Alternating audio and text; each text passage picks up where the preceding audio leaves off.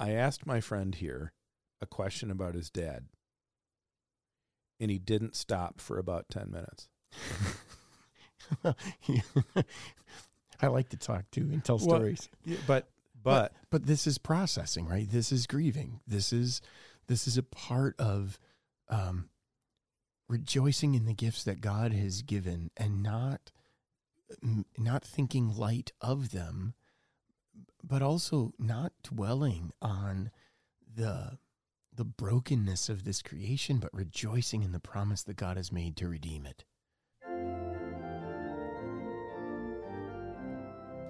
Welcome to Christ in All Things, a conversation about meaning and purpose.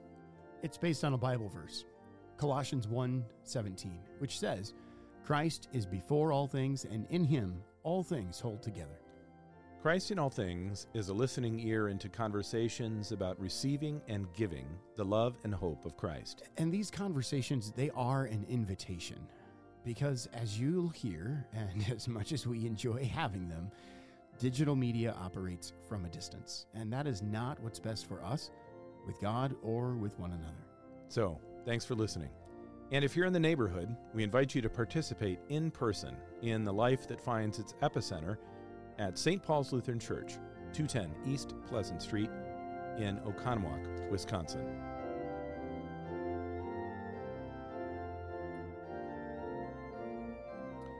Welcome to Christ in All Things. I am Pastor Lance O'Donnell. I am Pastor Jason Schockman. And welcome to the next installment in our series called Grieving with Hope, here with my friend and colleague, Pastor Jason Schockman. We are now 6 months out from when your dad died. Yeah, half of a year. I want to begin with 1 Thessalonians 4:13 to 18, and then a prayer.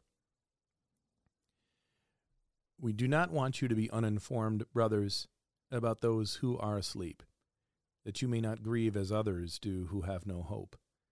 For since we believe that Jesus died and rose again, even so, through Jesus, God will bring with him those who have fallen asleep.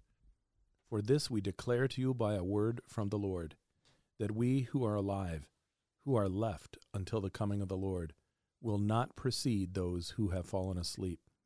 For the Lord himself will descend from heaven with a cry of command, with the voice of an archangel, and with the sound of the trumpet of God, and the dead in Christ will rise first. Then we who are alive, who are left, will be caught up together with them in the clouds to meet the Lord in the air, and so we will always be with the Lord. Therefore, encourage one another with these words. And we pray. Heavenly Father, you would not have us grieve as those who have no hope, but rather you call us to live in the confidence that all who die in faith are with you in everlasting life and eternal peace. By your word and spirit, strengthen Pastor Schockman in the knowledge that his Father is at home in your heavenly kingdom. Give him and his family the courage to walk by faith until that day when all who belong to you will be reunited around the throne of the Lamb who lives and reigns with you in the Holy Spirit, one God, now and forever. Amen. So we're 6 months out. Indeed. You know, this is off the script that I originally was thinking about. You script these? In my mind. That's good. Behind you, over your shoulder, because we record this in Pastor Schockman's office. Over your shoulder is a whole wall bookshelf of commentaries. Yeah. Biblical commentaries and texts for pastors. Well, and students of the Word. And there are a lot of, if I remember rightly, Reverend Gary Schockman's commentaries. Yeah, on that. A lot of my dad's library just got handed down to me on that wall. And I use them. Mm-hmm. More so, I have his pastoral care companion, and that is what I carry now in my bag. Did you lose yours? Oh, no, I have it, the pieces of it. Oh, it was falling apart. Yeah, goodness. There's a whole section in the beginning that has some baptism liturgy stuff in it, and the table of contents and one of the other reference sections in the beginning of my companion that literally separated from the rest of the binding. So the book is still kind of together. So for those of you who don't have a clue what we're talking about, in 2006, our Lutheran Church Missouri Synod Publishing House published a significant significant new hymnal called Lutheran Service Book. And along with Lutheran Service Book, a bunch of other resources for pastors and congregations were published, including a little pocket pastoral care companion that has, it's a compendium of prayers and readings and for all sorts of different situations. And that's what I used as I read 1 Thessalonians and the prayer from which. So when he talks about, Pastor Schockman talks about using his father's pastoral care companion, that's the little book that we're talking about. Yeah, and it is arranged topically and indexed so, and so it's very helpful in the moment, right? When you go to visit someone in the hospital, or you go to visit someone who is either a shut-in or troubled by something, or someone comes in to talk to you as pastor and they're troubled by something, it's very handy to be able to quickly be pointed to some scriptures and some prayers that are apropos for the situation, which is, again, how the book is arranged. So if you happen to be a listener, and even if you're not a pastor, this is a helpful resource. Indeed. If you're, for example, someone in your congregation, in ours or another congregation that regularly visits people who are sick or shut in or that sorts of thing, if you're that type of person that's doing that or helping out on a committee or something of the sort, this is a handy little book to have. Yeah, because there's prayers for all kinds of things, for all kinds of situations. Because if you're doing your committee or board right at church, you're opening with prayer, and preferably maybe a little bit of Bible study. Yeah, and this is a good even the scriptures and stuff in here are a good entree to prayer and a little Bible study before your board of trustees meets or whatever it might be. Yeah, it's a great way to do it.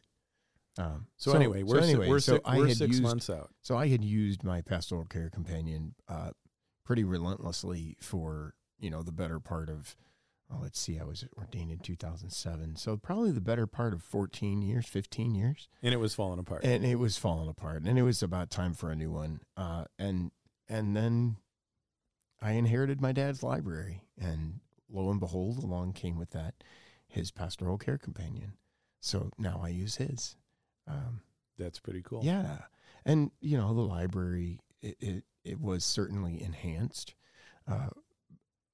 We had a lot of the same books already. Remind our listeners the story of how you and your dad came to be pastors. Yeah. Just briefly. I led the way. I was ordained in 2007, and my dad, rather promptly after that, retired from 35 years of working for the phone company, and pursued his associate's degree, and then at a community college in St. Louis, and then having moved in with my sister and my brother-in-law. And was he at the seminary at the time, your brother-in-law? Yes, my brother. Well, no, not yet. But my brother-in-law started a year before my dad did, and then my dad started the alternate route toward ordination, got his associate's degree at a community college, and then went to the seminary, and 2 years later was out on vicarage. And I believe it was 2013. My years get a little foggy in there, that I got a chance to preach at my dad's installation and ordination service. And where was that? In Clinton, Wisconsin, down by Janesville, Beloit, just a little east of there, a little town in Clinton, Wisconsin. And he served there for about 5 years, and then retired. And then, so that would have been about 2018. And then moved up to Greenville, Wisconsin, where my sister and brother-in-law lived. Bought a house right around the corner from them. And very shortly thereafter, Dad was diagnosed with stage 4 non-Hodgkin's lymphoma, and it was everywhere. Spine, brain, lungs, the whole bit, all through his lymph system. They discovered it because they found a grilled cheese-sized tumor in his gut. Was that the description that the surgeon gave? Yeah. Did your father like that analogy? Yeah, he thought it was pretty funny. So after the surgeon... I'm just trying to picture this. All right, so Doc, how big is this? And the doc's saying, it's about like a grilled cheese. Yep. He never gave us measurements, just told us it's about the size of a grilled cheese. Oh, my goodness. All right. So they found for years, right, he had been going to a GI doc and having like tests done in his stomach for things that weren't quite right. And then they found this gastrointestinal tumor, a GIT, that was about the size of a grilled cheese, which they surgically removed. And in testing that tumor was when they discovered there's 2 kinds of cancer going on here. Oh, good gravy. Yeah. And so that's how they found then through a PET scan the non-Hodgkin's lymphoma, which is treatable. Mm-hmm. But it was pretty aggressive. And so he went through the treatment, that is. Well, and the cancer. Yeah, the cancer itself. His was pretty aggressive. When they catch this early, it is not, I wouldn't say curable, but they're able to treat it and send it into remission, and life expectancy is not bad when they can catch it early. But Dad's was everywhere, and so we worked with the oncologist, and they said, we're going to do a lot here, and at this point, 5 years is probably a good estimate. And this was when? About 2018. Okay. I think. I've been wrong on that. No, because, about 2017, 2018, somewhere in there. So I was living in La Crosse at the time, or West Salem at the time, and Dad was living in Greenville, just outside of Appleton, which, again, if you're unfamiliar with Wisconsin geography, La Crosse is over by the corner of Iowa, Minnesota, and Wisconsin. And Appleton is, if you go north of Milwaukee on the coast of the lake for about 3 hours, and then turn left and head west for about in 40 minutes or so, you're in Appleton. So I was almost weekly driving from my side of the state to his side of the state, which is about 3.5 hours, and going with Mom and Dad to Dad's chemo appointments. And there was a couple of week-long stints that Dad spent in the hospital because they were doing chemo radiation that was pretty intense on his spine. We haven't talked about I wonder if you mind the question. No. If it's not appropriate, or we can come back to it maybe another time. I'm curious. I'd forgotten or had not remembered hearing that was going on, and you were along for the ride with him for a good bit of that. How did that experience of it going to chemo and that stuff with him, did that impact your pastoral care of others? Not much. And the only reason I can say that is as Jill George is our principal here at St. Paul's, and she likes to joke that we're not allowed to call any other church workers until we do a full medical history on them because of me. I just have a laundry list of stuff that is broken or doesn't work, and I've been around hospitals and in hospitals as a patient a bunch. And so I'm not uncomfortable in pretty much any hospital situation, and find that when folks are in the hospital, for me, the most important thing is to be there. So, and that's interesting. So you, in part, because of your own personal history with health stuff, what I'm hearing from you is didn't find yourself fazed much No. by your father's cancer treatment. Yeah. No. I mean, this is these bodies that God has given us. They are infected with sin, Mm-hmm. and the wage of sin is death. And this, since I was 16 years old and first faced with my own mortality, and then had to learn to live with a body that was fighting me every day, in that struggle for life, there's not a lot. There's not a lot in the hospital world or in the medical world that really trips me up or puts me, as you might say, off my game. Sure. So, going to chemo with Dad, we'd sit there and talk while he was hooked up to stuff and play cribbage or play gin. And how did he take it? Kind of in stride. Okay. This Would that have been typical for him, or was it? Yeah. Okay. He,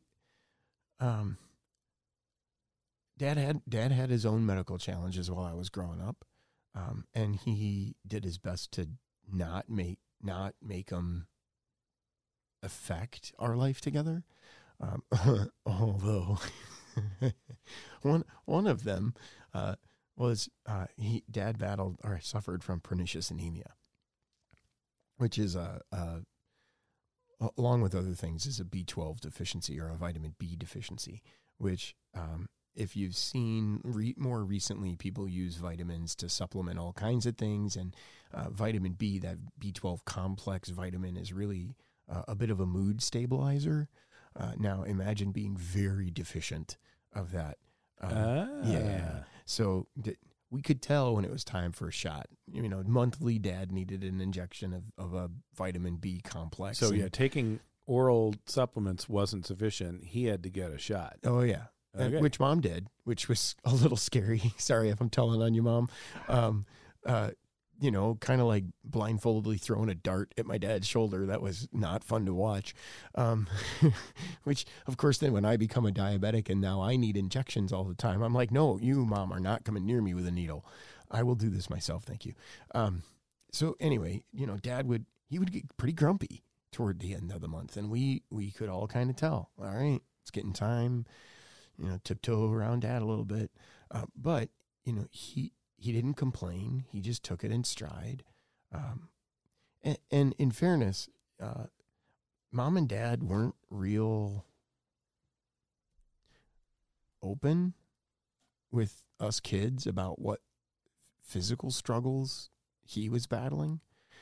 And it wasn't until after Dad was diagnosed with this, non-Hodgkin's lymphoma that my sister and I, at the hospital, sat down with my mom in the lobby as we had been visiting Dad, and then we were leaving, and some things had come to light that we didn't know. Like they had been taking little tumors out of Dad's stomach for years. But that might be important for us to know as kids who have inherited his genes, maybe. So we had this little sit down, come to Jesus moment with Mom where, and I love you, Mom, where we said, we need to know now. We're not kids. We're grown adults, and it's important for us to be able to help care for you and Dad, for us to know what's really going on. So it's also important for us, by the way, as human beings and your children, to be aware of what we probably have inherited. Yeah. So that we can be in communication with our doctors. Yeah. Right. Right. So we have this conversation with Mom, and Mom's like, well, guys, we were just trying to protect you. And I remember looking at my mom very directly and saying, I understand that. We're past that now. There's no more of that now. Where Dad's at in this situation, there is no more protecting us. We need to know. And that really did change the way that Mom shared information with us. I think in some ways it changed the way that she listened to what the doctors were saying, because now she was listening so she could tell us, not just so that she could try to get her brain around it. So it sounds like you changed your relationship with your parents. Indeed. I don't know how much, a little bit though, right? And there are probably times when that's going to happen again in the future with Mom. It certainly did with Dad as he came out of all of this chemo and radiation that he went through. It had side effects. He didn't have the memory that he once had. He wasn't as quick of a processor as he once was. Dad was a pretty punny and witty, dry sense of humor kind of guy. And we laughed a lot. And that slowed way down after all of this chemo and radiation. And as the years went on after that, he developed early onset Alzheimer's. Well, that's not what they labeled it. In fact, he was at a hospital, doctoring at a hospital that kept wanting to run tests because they didn't exactly know what to diagnose him with. Was it early onset Alzheimer's? Was it frontal lobe dementia? Was it Parkinson's combined with some other things? They just kept wanting to do tests. And finally, we as a family just got to the point where it was like, look, we need some answers or we need to start treating because he's not getting better. In fact, he's getting worse. We try this drug and then we try that drug and the benefits of one drug would have its own side effects, but it would have some benefits, but then it would have some side effects, and then they would change drugs, and then we would get a real clear picture of what benefits that first drug was having and what side effects that first drug was having, because now they would change. And that became challenging. And then after a long time of trying to figure out what exactly was going on, they changed doctors. They went to a neurologist that was much closer to home than the specialty hospital they were at, that was wanting to be very specific in their diagnosis. And he simply said, some kind of frontal lobe dementia with Parkinson's, and that's what we're going to treat him for. And so they did. And as all of this was going on, Dad's mobility kept changing, getting worse and worse. His articulation kept getting worse and worse. Words that he knew, like he would be holding a phone and he would say, well, as he's like moving this phone around in his hand, trying to come up with the word phone, right? But couldn't. And we started noticing that more and more. And finally Mom was at a point where she couldn't take care of him at home alone anymore. And we got some health care to come into the house a few hours a day to help give her relief. That lasted a short while. And then it was too much for Mom to handle him at night. Because his mobility was so limited, and he was not a small guy. Yep, big dude. 6'2", 250. He's not a small dude. And so in March, then March 16th, we moved him into a memory care facility that was close to Mom and Dad's home, and he never left. He would leave to go to the mall and go walk around, and there were other medical issues that made being out in public challenging too. But you learn to deal with that, and away you go. How does it feel, by the way, right now, talking about your dad? Light. Okay. What do you mean? He's not dealing with it anymore. Yeah. He is in the peace of Christ and waiting with joy for the resurrection of the body and for all those ailments that he battled with in his last few years to be made well. and to be restored, right? And to So you're not feeling a great burden of loss. no. But There's a hole there. Yeah. I mean, there's a piece that's missing because Dad's not here. I mean, for what it's worth, and for our listeners,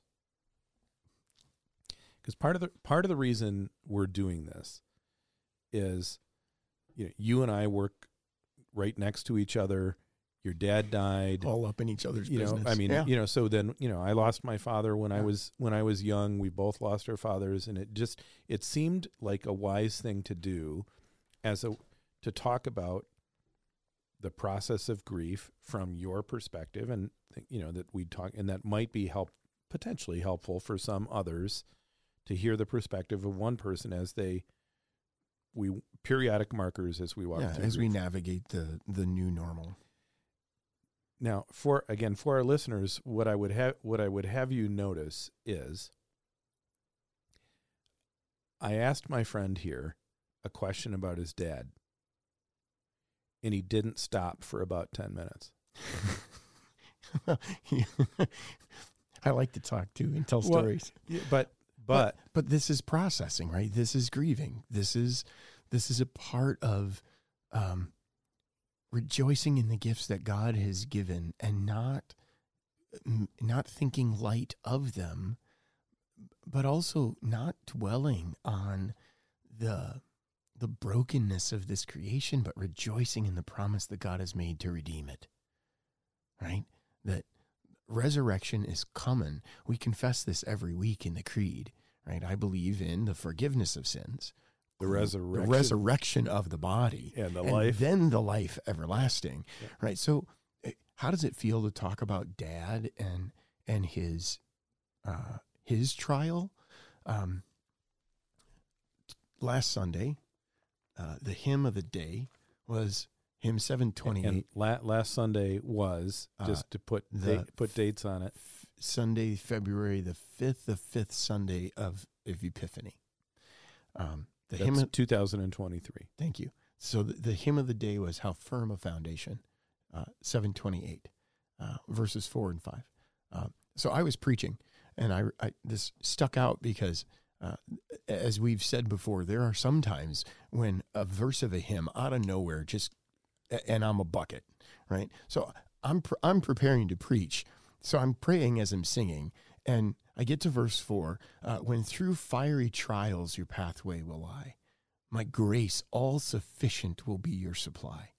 The flames will not hurt you, I only design your dross to consume and your gold to refine. Then verse 5, throughout all their lifetime, my people will prove my sovereign, eternal, unchangeable love. Boy, Dad changed in the last few years. Mm-hmm. But God's grace, God's love did not. Mm-hmm. And then, when gray hairs will their temples adorn, like lambs, they will still in my bosom be born. And I was going to stand up and talk about being the salt and the light and letting the light of Christ shine in you as people see your good deeds and glorify your Father in heaven. And in that moment, all I'm thinking is, yeah, Dad had gray hair on his temples. Mm-hmm. And like a lamb, he is now held in the arms of Christ and waiting for the promised resurrection. Folks, what just happened there is a very prominent exhibit of why you should come to worship in the midst of your grief. Yeah.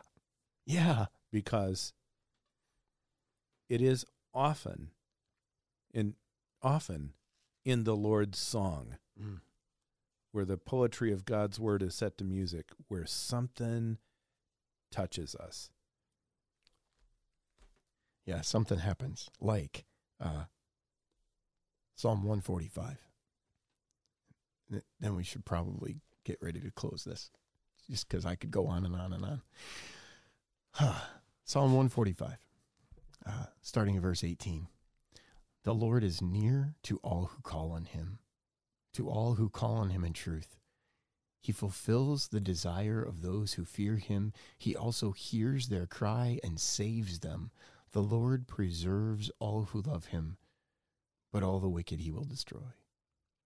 My mouth will speak the praise of the Lord, and let all flesh bless his holy name forever and ever.